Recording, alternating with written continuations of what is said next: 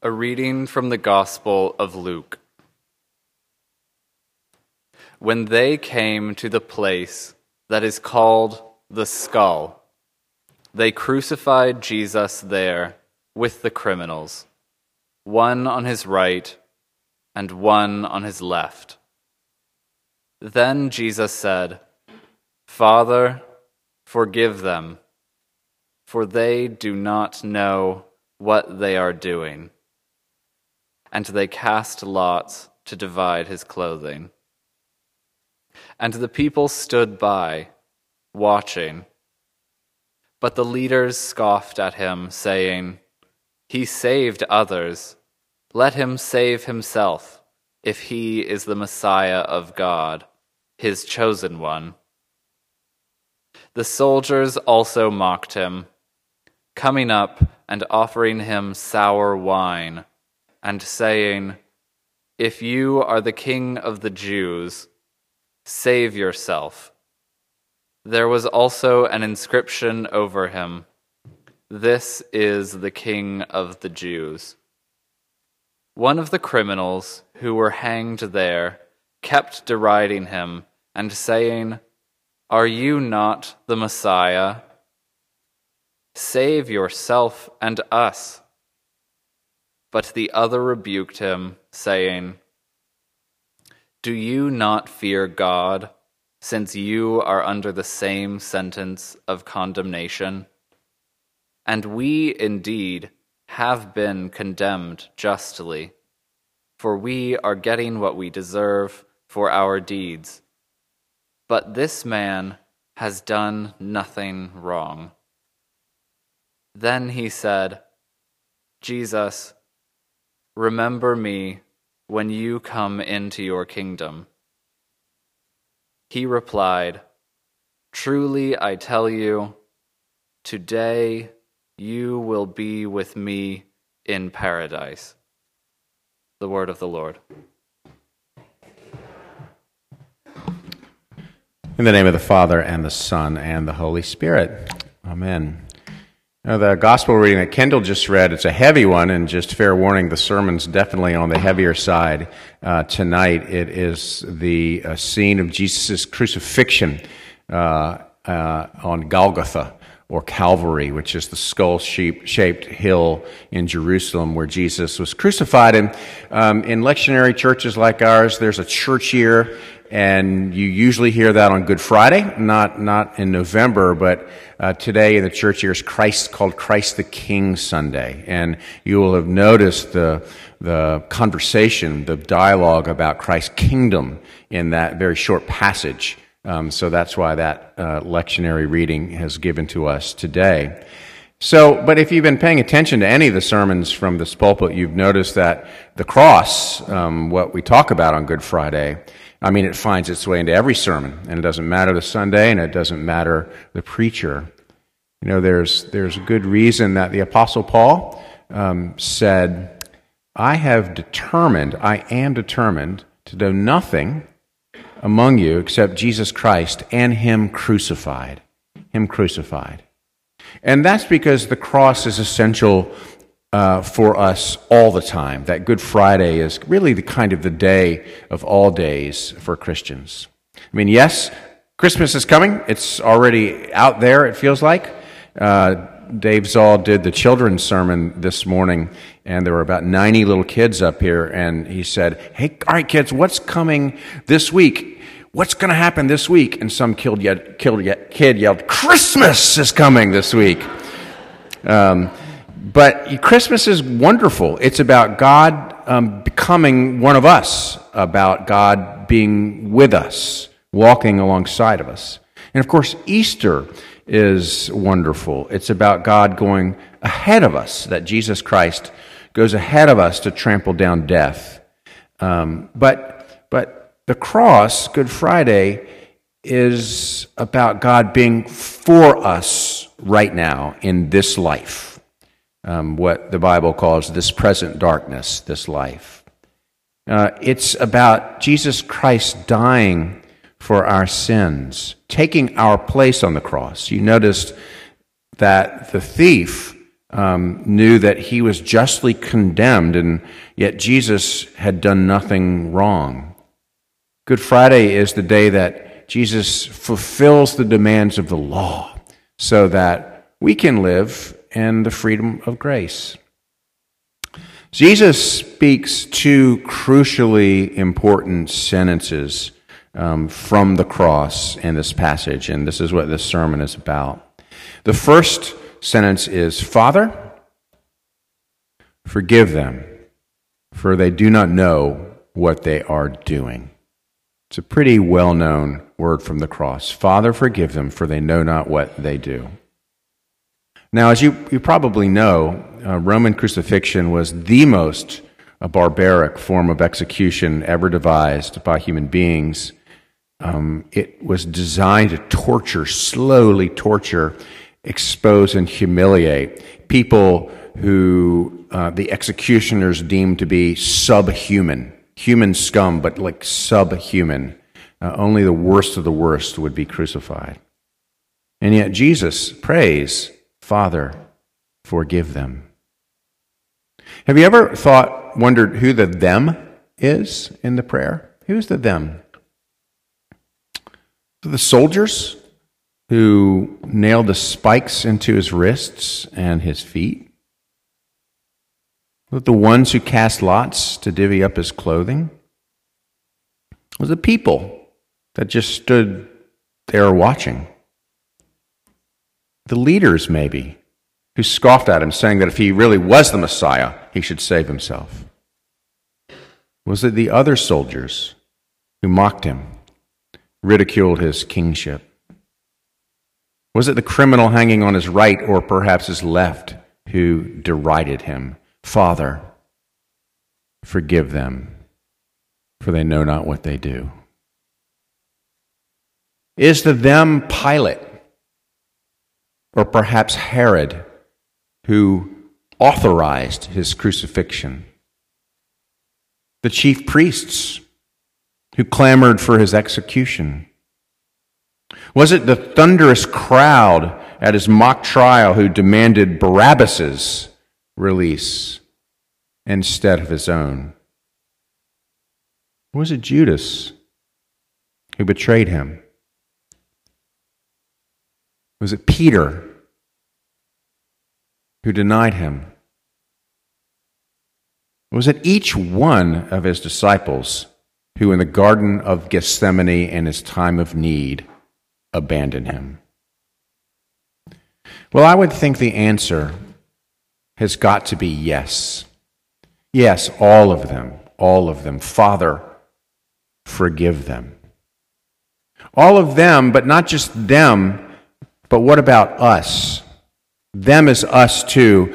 One of the powerful things that happens in the Good Friday reading is the congregation takes part and we all say, "Crucify him, crucify him." When you get a moment tonight or later this week, listen to Johnny Cash's version of "Were You There When They Crucified My Lord?" The Carter sisters sing hauntingly in the background. And when you listen to Johnny Cash sing that song, that rendition of this classic gospel song, the only answer that you can give is yes. I was there when they crucified my Lord. Father, forgive them, for they know not what they do. Those words are absolving words, aren't they? They're comforting words. They are understanding words, but they're powerful words. They're words that have the power to untangle the Gordian knot of our own sin, both our victimizing of others and our victimhood. The Gordian knot of our deception and our arrogance, our bigotry, our solipsism. On the cross, in word and deed, Jesus Christ forgives our sin. But then he says, "Father, forgive them," this second clause, "for they know not what they do." They don't know what they're doing. What is in that? Well, what's in that is this. Not only do we receive divine forgiveness for what we know we do wrong, according to Jesus on the cross, we're forgiven for the wrong that we do that we're not even aware of, or over which we have no control. Think about your dreams or your quick anger, your subconscious lust or animus. All the stuff that bubble up and tinge even the best of our own works and intentions. All of that is met with absolution from God. One way to say this is this: not only are we totally forgiven for what we do, but we are totally forgiven for who we are. There's a character in a Flannery O'Connor short story who has this realization at the end of the story that he was in fact there when they crucified his Lord. His sin was tied up into it. Mr. Head is his name, and he and his grandson, who's about 8 or 9, are super country people. They're country.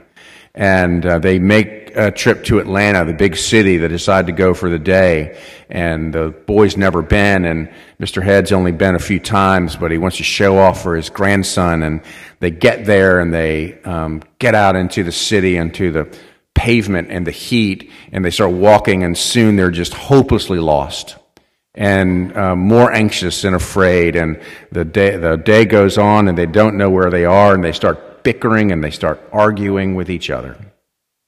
And the boy finally just runs off, leaves his grandfather, runs off and through a busy sidewalk, and he piles into a lady with shopping bags and knocks her to the ground.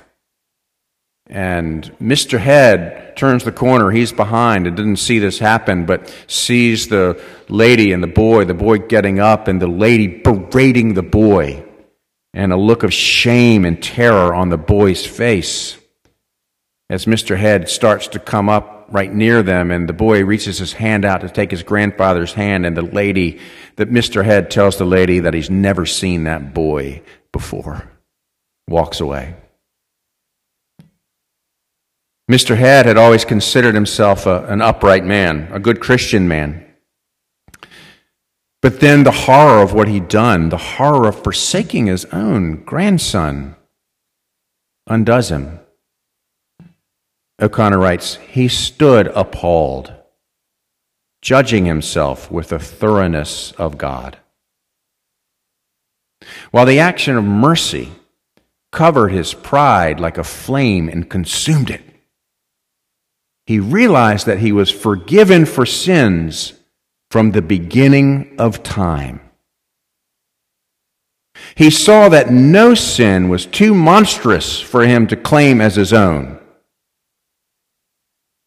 And since God loved in proportion as he forgave, he felt ready at the instant to enter paradise.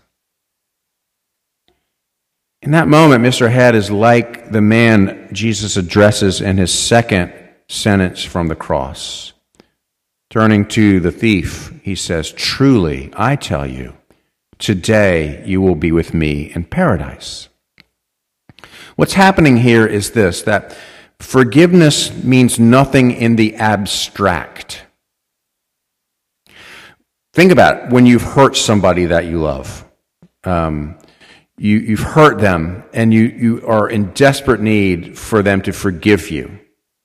You need them to grab your arms and look you in the eye and say, I forgive you and I love you. You need more than a blanket forgiveness. You need a specific forgiveness that's directed to you. Most of you know that when I was 19, I was driving recklessly, and I crashed the car I was driving, and my best friend Drew was in the car, and while I was driving like this, he told me to stop driving recklessly. He told me he wanted to get out of the car, and I didn't listen, and I crashed, and Drew lost his right eye as a result of that crash. In the hospital later, when the horror of what I had done came upon me, I, of course, needed to see Drew, who was in a room down the hall in that hospital. When I was allowed finally to go and see him, I walked in, and he looked at me with his one good eye, and he grabbed my arm, and he said, "Paul, I love you, and I forgive you." Something like this happens to the criminal on the cross. Although Jesus himself is experienced the extremis of crucifixion, somehow he turns to the thief beside him and forgives him. Beneath the crown of thorns, he looks this particular man in the eye and says, "Truly I tell you, today you will be with me in paradise." God's general forgiveness is made particular for this man, a man who's guilty, a man who, in his own words, is, quote, justly condemned. The fact that the man is a criminal, i.e., representing the worst of us, it's not a coincidence. For as the Apostle Paul also says, "For by grace you have been saved through faith, and this is not your own doing. It is the gift of God."